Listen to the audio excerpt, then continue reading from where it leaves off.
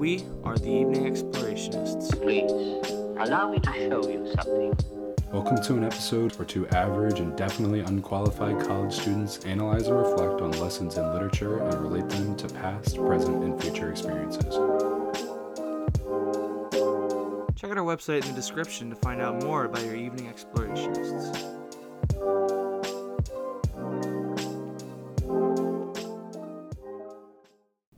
You just tackled a long day.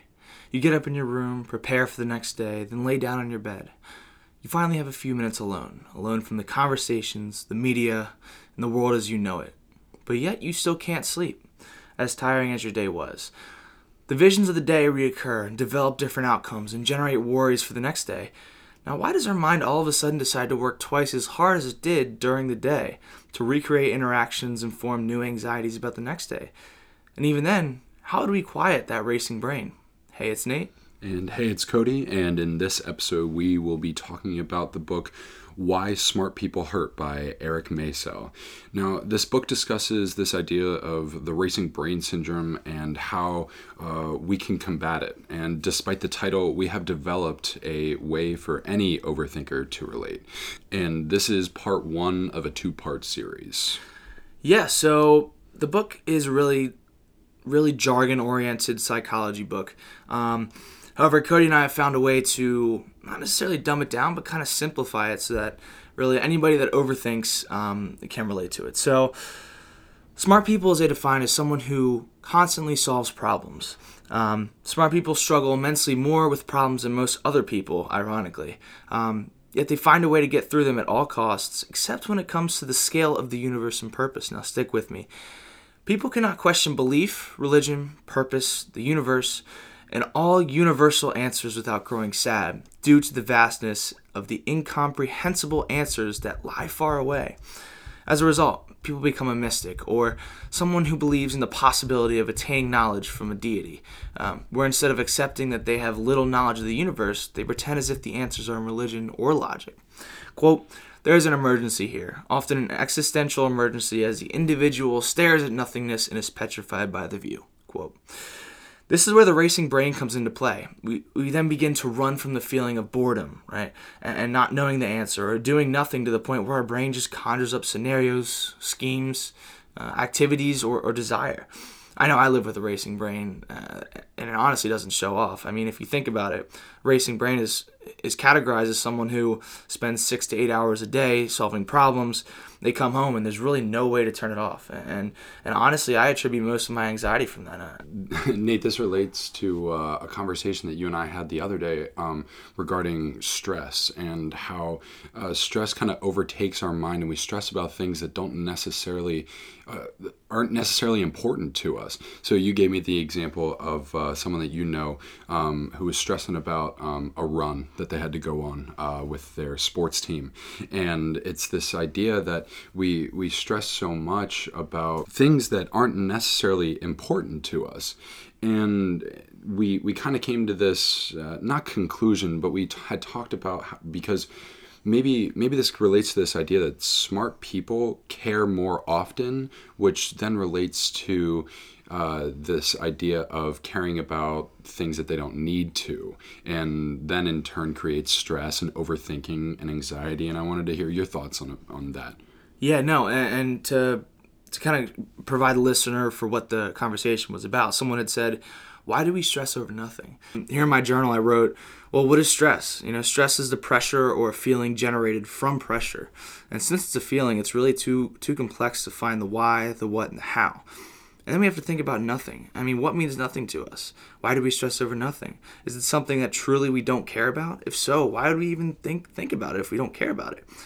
No, nothing is a word to describe a fear that has been conquered, and you're looking back on it in hindsight, that fear was too easy. So for this example, say you were fearful of, this run you prepare for, and in that run, you're fully immersed with the exercise and your heart pounding and your breath, hearing your breath. And then you get out and say, that was nothing. In this context, why was I so stressed for that run? It was nothing. If you find yourself stressed over that run, do it, then it seemed elementary, then the stress was that motivation to get it done. Now in the moment, the stress builds this hollow character, of this run as fear and a mountain that seems way too steep to climb. Yet you run it. Thanks to the stress, you've climbed the mountain. And you reflect and recognize that the issue was generated by your problem-solving brain. And in this context, you overanalyze it to the point where you got stressed over it, right? And in this case, it honestly helps. And so I really think that was a good relation back to the racing brain. I feel like it's sometimes hard though, because yes, you can turn this stress into this idea of mindfulness and turn it into motivation. But then what happens if the stress kind of overtakes your mind and it's outpacing you on that run in your mind, and you're still stressed? And I know you have a couple ideas written down here. I just wanted to see what you had to say. Yeah, and there's this concept called mania. It's, quote, a racing brain driven by a certain powerful pressure, need, or impulse, quote. Mania occurs when you have a project, say, painting a wall at your house, where you have a mindset that turns from that wall should be painted to that wall must get painted at all costs. Now, this does relate to stress, right? That stress just overtakes you, like you had said. And mania is the foot on the pedal that is driving your racing brain and can be the root for stress or anxiety of the pressure of getting something done, when all you can do is simply focus on this one project and nothing else in life matters. I want to give a personal example. I know after we have some friends over, I go into go mode. I call it go mode, but it's really just where I spend an hour, half hour, just deep cleaning everything, because I can't get out of that zone. Once I'm in the cleaning zone, I don't want to do it again. But once I'm in it, I get stuff done. So that stress also applies to that mania too. And the pain from anxiety and of overthinking in this example too is not always pain. And say you are working on that project or activity that excites you to the point where you want to get back to work as soon as you put your pencil down or close your computer. Even in that rush of excitement and fun, that rush, your mind has jumped to a higher gear, now revving up that racing brain. And all of a sudden, you're living in the future or wanting to be somewhere else. And you live out of the moment. Now we have to question, this might get a little deep, but are you in control of yourself, or is your unhinged brain in control of yourself? Now, Nate, with a perspective that doesn't necessarily have this constant racing brain, I think it's easy for me to say that you can't really overcomplicate the thought of the future. Instead, you should enjoy the present and live it and love it. Now, how would you go about the thought of the future with this constant racing brain? Because, like I said, I just want to hear a new perspective. Yeah, and there's really no perfect way to quiet your excitement. It is an emotion, right? The important thing here is to be mindful, and we'll go into mindfulness techniques in how to kind of understand that and accept that you can't really control your brain sometimes. It's your over-analytical parts is just a chemical imbalance. That's all it is. And to state the obvious in this context, we're not perfect, so therefore we're not designed, and as a result, we are a work in progress. And we'll refer to this as an experimental brain, in that we are simply learning about our perception of life as time goes on, right? So being able to come to terms that perfection is quite perfectly inconceivable is the key to be able to learn more, since you have what we call an open mind. If you look around, you will see constant comparison to others' brains, status, power, friendship, and in the case of the book, intelligence. If you're constantly comparing, you aren't analyzing yourself, right? You're not being mindful of yourself. You're not being mindful of this racing brain. You're allowing these thoughts to take over, everything that you do. And you're focusing on someone else's personality, which that's honestly a negative. The idea of perfectionist comes up a lot, especially in young kids. And I don't think we've noticed that a lot as a society, where these children are so pushed to their limits that whenever they get older, they have these ideas of they have to be perfect at everything, and then they get to college and they're unaware of how to fail. And I think this idea of how to fail is super important, which we can talk about later. But for me, in the past, I have had lots of perfectionist thoughts. In my position in soccer, the team relies on me. If a goal goes in, that's my fault. If something goes wrong, it typically comes back to my fault. He's a goalie, by the way. Yeah.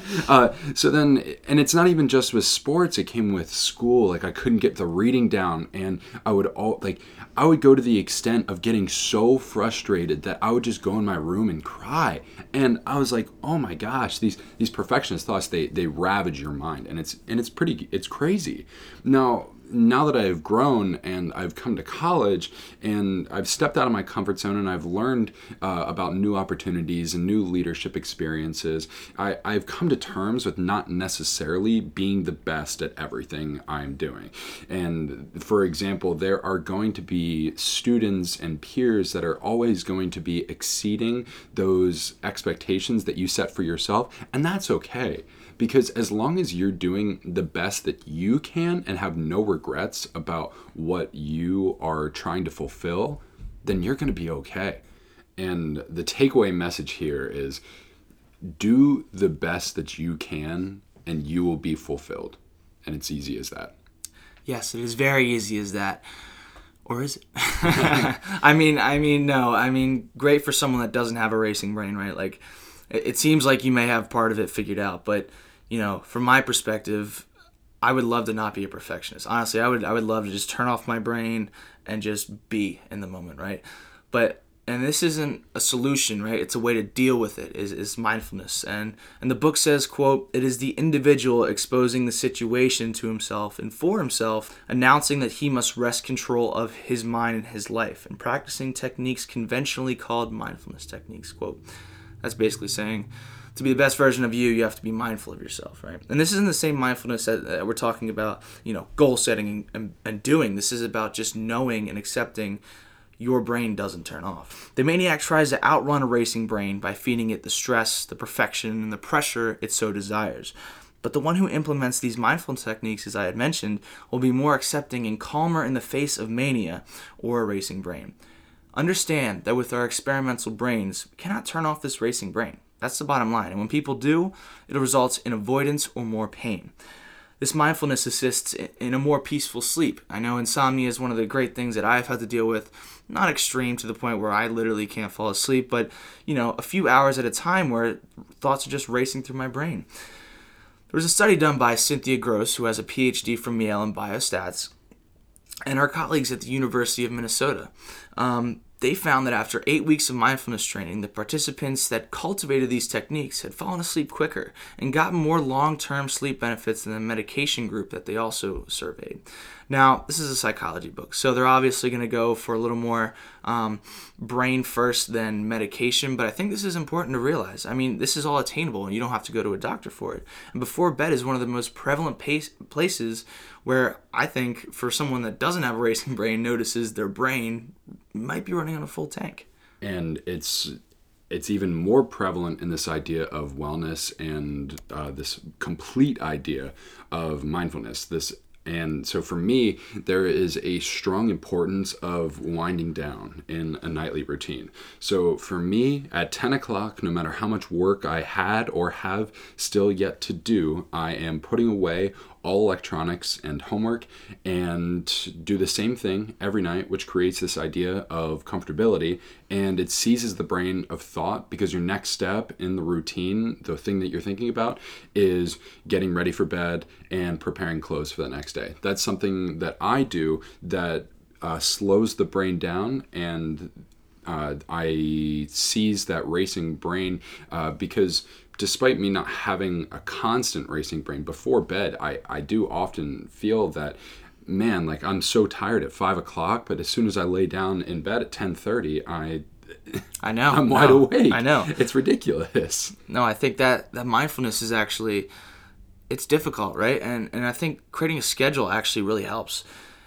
And right, you can always think about mindfulness, you think about meditating. I mean, you can meditate for an hour in the morning and then you go get bullied at work or whatever, and then come home and try and sleep. I mean, you're still mindful technically. In that case, where it seems like the situation and the thoughts throughout before you go to bed, the thoughts from your day, your good night's sleep is most likely attributed to that situation, not really insomnia. And as a result, and I know you said make a schedule, but also look to make changes you'll find in those mindfulness opportunities to get yourself out of those sad, anxious, or emotionally taxing situations that you are fully aware you're not happy in. Yet you persist is another reason that you are avoiding. In fact, you cannot switch off your racing brain. You can only deal with it, right? So I have some mindfulness exercises that the book says that you also might find may put a speed limit on your brain. Number 1, treat your brain right. Silencing screens, stop drinking, and implement discipline. This way, you can be in control at all times and focus on yourself, who you are, even creating a schedule. I think that's a great start for discipline. Now, I did mention the downside of meditating, but the second one is meditate. Sit and contemplate yourself about what you want to be, who you want to be, what goal you want to reach. And actually, you don't even have to think about your goals if you haven't meditated on them. You actually have to sit down and ask yourself, where do I want to go? Number 3, be kind to yourself. This perfectionist idea and the self-torture over a mistake leads to self-doubt and low confidence. And that's why such smart people always are not super social. Invest yourself. Work outside the job or the mandatory. You're not really designed to go to college, get drunk, get C's, get a bachelor, do a 9-to-5, retire at 65, and die at 80. In fact, you're not designed at all, right? So why continue with the mandatory? Why stick to the script of an easy way and a lack of discipline? Why not contemplate your potential and what you could be doing for yourself? Put those racing brain thoughts into perspective and put them into work so that you're thinking about more positive things, and put more effort into your mental health. Quiet your mind, increase your knowledge, and update your personality. And as you can see, these are merely coping methods with the racing brain, right? And the key is something much more than being mindful. But we'll discuss that in the next episode. Cody, do you have any mindfulness activities to add? Besides your schedule? Well, before I go into what I have to say, I want to comment on your note here about investing in yourself. And I think, wow, it's super important. Why continue with the mandatory? I really like that, and I think we should do a further episode on that, and investing in yourself and doing what you can, and kind of sum up all these ideas of that we've talked about in our podcast so far. But I like that. So for me, it's difficult because I don't necessarily follow through with like specific meditation. So for me, whenever I get bored or my brain starts to rush, I think about the future. So I'm sitting down doing work, writing out emails, researching, doing whatever. But then if I get bored and my head starts spinning, I'm like, all right, this is what I'm aiming for. So it brings me back down to, okay, do the work now. And then we aim towards the future. And that's what we're working towards. That sounds all well and good. But I have a question for you.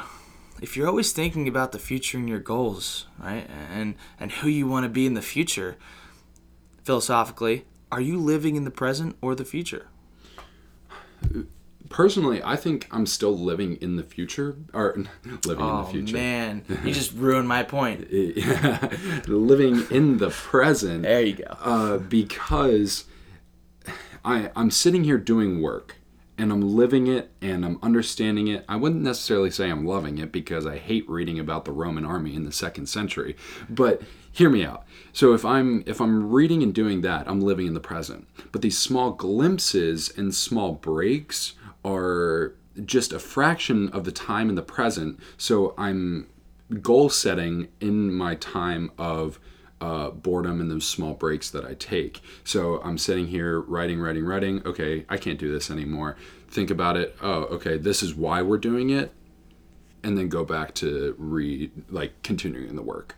That's awesome. And I think, as someone who does meditate, personally, the meditation practice is your mind wanders off and then you bring it back to your focus of your breath. And I think that's also kind of what Cody's doing, is when he works during the day, his breaks are his mind wanders off, but then he brings it back. Okay, now that I'm bored, I'm going to think about the future. And I think that's really what we should be doing, is having those racing brain thoughts again, putting like speed limits on it and arrows to kind of point it in the right direction. Always bring it back. So when you're in that state where you just can't stop thinking, right? Do a mindfulness exercise. When your brain goes so wide, bring it back to narrow, right? And use those anxiety and provoking thoughts and that stress that we talked about in the beginning to do something better with your time. That's just my advice. Yeah, and I think if you take those mindfulness exercises and relate them to what you're doing currently. So say you are doing some homework, you are stressed out about something, and your mind starts to wander. You have that opportunity you start at the peak of the wandering, and then you fall down, and then relate it back to what you were doing prior, and it's this healthy transition and a natural working through of the brain, and I think it creates a more effective small brain break, if you will, and creates more productivity and a more successful outcome of the racing brain. Right. And, I just want to end with saying, I have experienced a lot of these situations where the book goes over, right? And I mentioned that a lot. A racing brain throughout the day, anxieties, avoidance, mania, and stress, all on a daily basis. Yet, personally, I found writing to be my way to not necessarily accept, but work through all of these experiments my brain is doing. I've written the goods, the bads, the highs, the lows, and what works and what doesn't, and ultimately doing an experiment on my own. I've taken this idea to teach fellow students at the college I attend. I'm actually leading several workshops to promote mindfulness journaling and how it helps a perspective in goal setting, relationships, and mental and physical health. Now, all this bragging has a point, all right? All this bragging to say, as a person with severe racing brain syndrome and mania, which I ironically used to write this podcast script, writing has been the most beneficial way to live with your thoughts and put a speed limit on them. I hope you enjoyed the episode. Cody provided a great example of someone who doesn't have racing brain and the way he's just been able to act. And I think I've provided a sufficient example of how someone who does express a racing brain. Wouldn't you think? Yeah, and it's no matter where you fall on this spectrum of the racing brain, I think anyone can come in and relate, because we all have to take breaks and we're all thinking about the future and we're all getting bored and we all have these racing thoughts. So I think everyone that is listening can, somehow relate. Right. And I think the Evening Explorationists have sold out. We've gone commercial because we have a cliffhanger. Yet, we have not answered the question of how to silence that racing brain. And there is a way. Stay tuned for part 2 to find the answer. But that's all for this episode. Thank you for listening to Evening Explorationists, and we'll talk to you next time.